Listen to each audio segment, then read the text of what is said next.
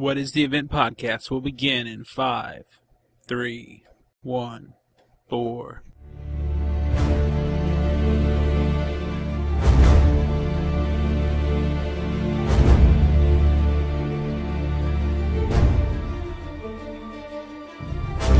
Welcome to What is the Event podcast with Jimmy and Georgia, the first podcast dedicated to the event on NBC. Your place to talk about the event. Our responsibility is to protect the American public as a whole. Protect them from the truth. We don't have a choice. Not when the truth is that we've been infiltrated by an unknown number of non-humans who possess devastating technological power that we have no defense against.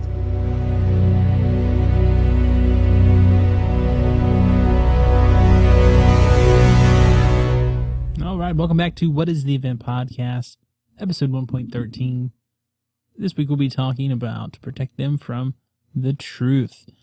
The latest episode of the event, which has just aired Monday, October the 4th on NBC, 9 p.m. Eastern, 8 p.m. Central, and then again 9 p.m. Pacific time as well. So here in just a little while, we'll jump into a revent cap, and I think I'm going to try that a little different this week.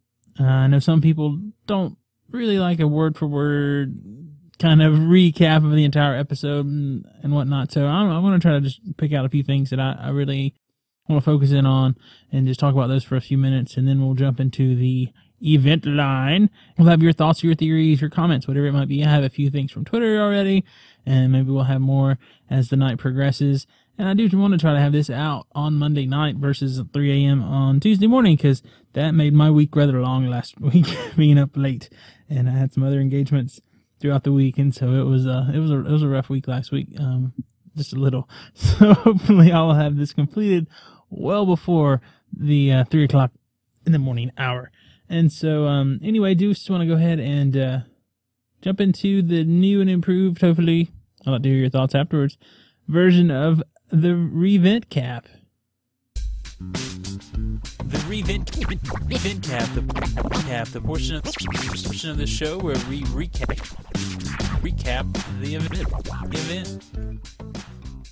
All right, we're going to jump into the revent cap.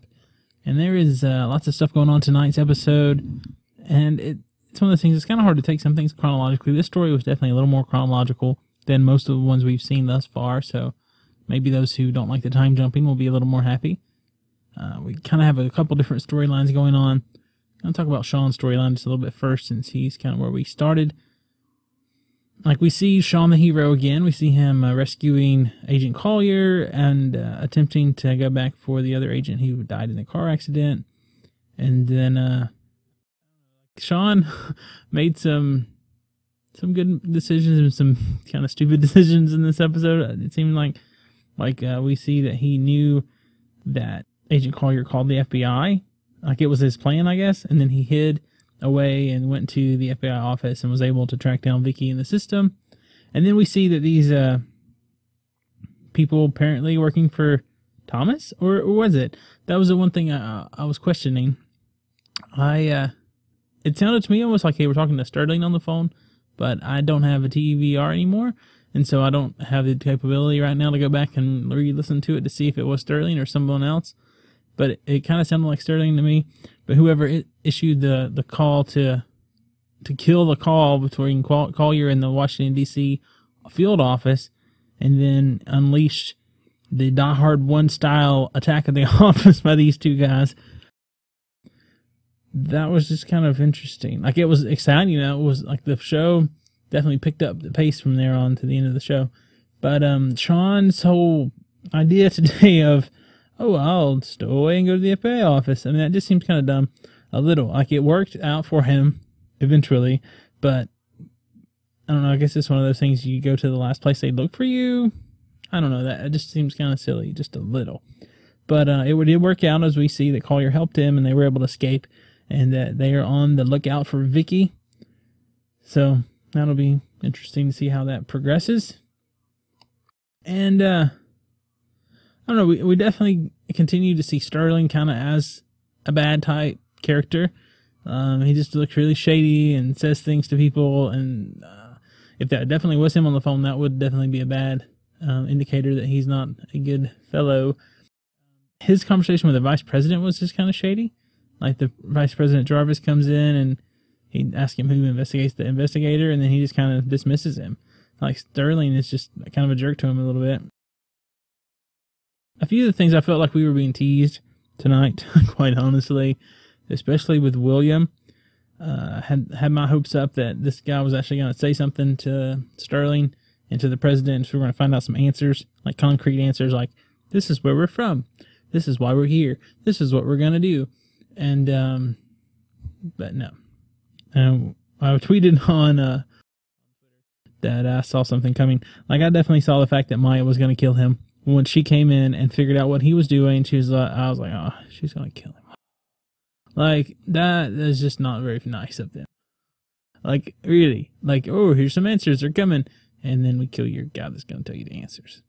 Because apparently these people, whatever they are pretty loyal to one another, except for some reason William was not. And then we do have the Layla storyline of her and Vicky being transported around, being put in a container, and that whole deal. We did find out that Vicky was working, at least back in 2002, for like a part of the CIA as like a Black Ops shadow division, which is somewhat interesting. But I guess that's maybe where all of these people were recruited from, or maybe they're still working for the CIA, because that is kind of a repeated theme throughout movies and television, that the different branches of the CIA, the FBI, the NSA, the Homeland Security, those people don't really share information very well. It doesn't seem like, I mean, I don't know what the real case is, but in movies and television, it seems like they don't get along and don't really help each other. So that may be the case here as well. Or they could just be evil, alien working people. Who knows? Okay, let's go to the end of the episode. Because like I said, I'm not trying to do a full recap of the whole thing. Okay, the end of the episode, we're in the temporary morgue for the 514 victims. And there's a guard in there all by himself. It's really creepy. Then he notices this woman is moving. She opens her eyes. She starts twitching. I'm like, yes, zombies. Woohoo. And I was just waiting for somebody to stand up and go, brains, or something to that effect. But I'm sure that's not the case. But that was interesting that they were dead, or at least appeared dead, and now they are back. As we saw, almost everyone in there either moving or sitting up or something. And Jinx is calling for help and telling some more people to get down there. So that was definitely a cool ending to the show. It's like, whoa, what's going to happen next? I want to see next week's episode. So that's one good thing. Like I talked about a long time ago, like several episodes back. If there's a good cliffhanger at the end of the episode, that makes you want to watch the next one. And that'll make for good entertainment on DVD or Blu-ray that you don't have to wait a week to see the next episode. So that'll be fun to rewatch in, 3, 4, 8, 10, 24 episodes all at once. And so yeah, that definitely was a good ending tonight. And I guess we'll get into that. Well, right now, why not? But the whole thing with the fact that they appeared to be dead, or maybe they were dead, I don't know if necessarily we want to go into the whole, they were reanimated, they were actually dead. I mean, there are toxins, there are things in the world that can make someone appear to be dead, but they're not. It just slows their bodily functions down really, really slowly. Like we know of things like, I think there's a fish toxin. There's the spiders on Lost, for instance. There's just different things that people have found over the years that have been able to produce a somewhat dead-like state in a person. And those are used a lot of times in movies and television shows. Like I mentioned Lost, Nikki and Paolo, that wonderful episode where they were poisoned and frozen and thought they were dead, but they weren't. And then we have Lord Blackwood in the Sherlock Holmes movie pretty recently. I know there's been others. Like if you go back as far as the Serpent and the Rainbow, like the whole movie about zombies, and not the movie zombies where Night of the Living Dead kind of zombies, but the original type of zombies who were people who were controlled by others, and that was more of a chemical controlling and a fake death, more or less. It looks like they're dead. Their body slows down its functions, and they wake back up and are impaired and can be manipulated, apparently. But yeah, the surfing in the rainbow was an interesting little thing about that. So, I definitely won't say they're zombies. Just some process or some other thing happened to them, and now they're awake again. Well, I guess that's enough initial reactions. We're going to jump on over into the event line and hear what you have to say about a few things about the event. And then we will come back for the erratic event theory of the week. Oh, and by the way, I'll just go ahead and mention this. I didn't mention this earlier. I do now have the capability of making enhanced audio podcast. And so the podcast is going to be available in the AAC format or the MP3 format. And I was thinking about it. I know some podcasts have 2 separate feeds. I think I'm just going to leave them on the same feed unless you guys really don't like that. That way you can choose which one you want. I don't have to make a new feed. I don't have to change anything necessarily other than the fact I will post 2 items to the feed whenever I make a new episode. So hopefully if you have iTunes, an iPod, or iPhone, you can enjoy the pictures. It changes the chapters, and the chapters is probably the best part that you can skip ahead. Like I've been doing a little thing at the end of some of the episodes where it's like, I'm going to talk about the next title of the next episode, and here's a description. Skip ahead 30 seconds. Well, now you can skip to the next chapter. Much easier to do, and I can also include links, so you can click on, link the Truth Seeker 5314 or something like that, just to make it more interactive. So that'll be fun. And so that will be available to you if you like it, or if you don't, if that's not going to help you at all. If you have a Zune or some other thing that won't play AAC formatted things, maybe I don't know. I don't have a Zune, so I like the AAC format. And the podcast that I subscribe to that have that are fun. So anyway, we're gonna get into the event line, and we will be right back. We are now entering the portion of the show referred to as the event line. All right, well, first up on the event line right now, we have some Twitter feedback. I have a few Twitter feedbacks from Saturday night from the rewatch of episode 2 that was rebroadcast Saturday night, 8 p.m. A few things there. Well, first of all, I'll say this. One thing I asked was anyone watching the rebroadcast? And so a couple people responded and said, Gavel's Edge said, at Event Podcast, yes, awesome show. Spa528 says, I am watching the encore now. Commercial now, undisturbable otherwise. Lady Wolf 33 says, wow, at Event Podcast. And then also I responded to Lady Wolf 33 and said, wow, to the show. And they said, oh yeah. Also Spa528 says, at Event Podcast, it's still annoying when you are excited. My vote will be 42 minutes of uninterrupted viewing, which is much, much better. Wolf Juice also said, yes, they're watching the rebroadcast, and that was exclamation point, exclamation point, exclamation point, exclamation point. And I responded back to Wolf Juice and said, I like the rebroadcast, but it would be nice to have captions like from Lost rebroadcast. And then Wolf Juice responded back to that, true, but they're already using the flashback technique of Lost. So anyway, those were from Saturday night's the little rebroadcast, and also from tonight's new episode, Protect Them from the Truth. We have T Wendy 5 said, at Event Podcast and at the Event Cast, I like wondering and not being frustrated. I am enjoying the show as it flows. Spa528 again says, at Event Podcast, some answers, some complications, some things I'm not believing yet. Dark Bulb, I'd asked, what do you think of the first 30 minutes? And Dark Bulb said, here on the West Coast, we're still 2.5 hours until it airs. Which is true. XO Melly XO said, at Event Podcast. Wow. And then Spa528 said, earlier I mentioned that I said I saw that coming on Twitter when Maya killed William. Spa528 responded to that, said, I have to admit I did too, but it surprised me like crazy, exclamation point, exclamation point, exclamation point. And then also Expedition Novel posted this as their Twitter status and then also direct messaged it to me, said, my complete review of the event episode 3 as follows. WTF, question mark, ... OMG, exclamation point, exclamation point, exclamation point. And yeah, that was a fun episode. And those were some of our Twitter feedbacks here on the event line. One other thing I do want to mention real quick is I was supposed to have a co-host tonight, and that did not work out. So sorry about that, everyone.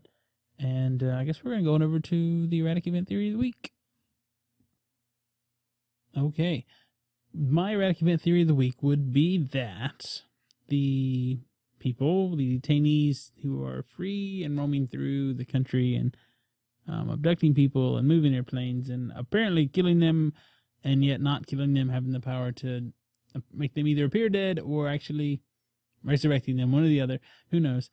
These people did this through somewhat of a similar technology as their previous display we've seen, how they moved the plane. There was a lot of electromagnetism, and I believe that their control of electromagnetism somehow induced this state in these people.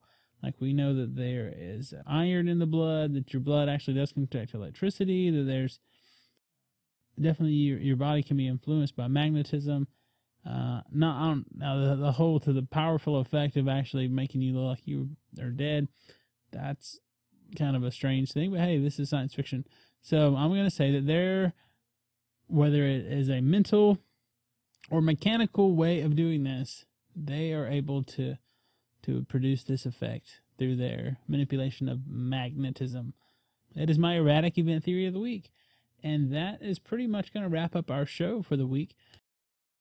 One other thing I do want to mention real quick is, okay, now that these people are waking up, the government has 183 more detainees. They have these people that are supposedly dead now from the story they've told the world that this plane went down in the Brazilian rainforest. And so now they have 183 people they have to deal with and have to put somewhere, and that's a pretty sticky situation for them to be involved in yet again, with even another plane load of people that they are going to have to contain and apparently not let them out, or that would, mess up their whole story. So that is going to be interesting too, how they're going to deal with that and what the aftermath will be. So I just remembered I want to throw that out there. So share your thoughts, theories, comments, or questions. So I hope you have enjoyed episode 3, Protect Them from the Truth. It definitely got exciting near the end and makes you want to look forward to next week's episode. And we will get into that next week's episode's title and official description in the next episode this week, which will probably be a Friday episode this week, like a Friday night, not like a early Friday morning thing. But we'll get into that then in our little spoiler section. And that's the most spoilers it is. It's just a title and a description, which isn't too spoilerific. And also, as always, I want to give you opportunity to contact the show. You can be a part of the event line. You can call us at 773-41-EVENT. You can also call us on Skype for free. All you have to do is look up Event Podcast in Skype and find us there. And we would love to have your voicemail. And also, you can email us at whatistheeventpodcast@gmail.com. Don't forget to go to whatistheeventpodcast.com for all important information about our show, as well as the event. And then you can also check us out on Twitter. We're at twitter.com/eventpodcast. And we're also on Facebook. It's facebook.com/eventpodcast. So we would love to hear from you and hear your thoughts, your theories, your comments about the event. And so, if you didn't make it in for this early Tuesday morning edition of the show, please submit your thoughts and they'll be included in the Friday edition, which is really my idea, is more focused on what you have to say, not what I have to say. So, would love to have your contributions. All right, well, I guess that'll wrap us up, and we'll talk to you next time. Peace.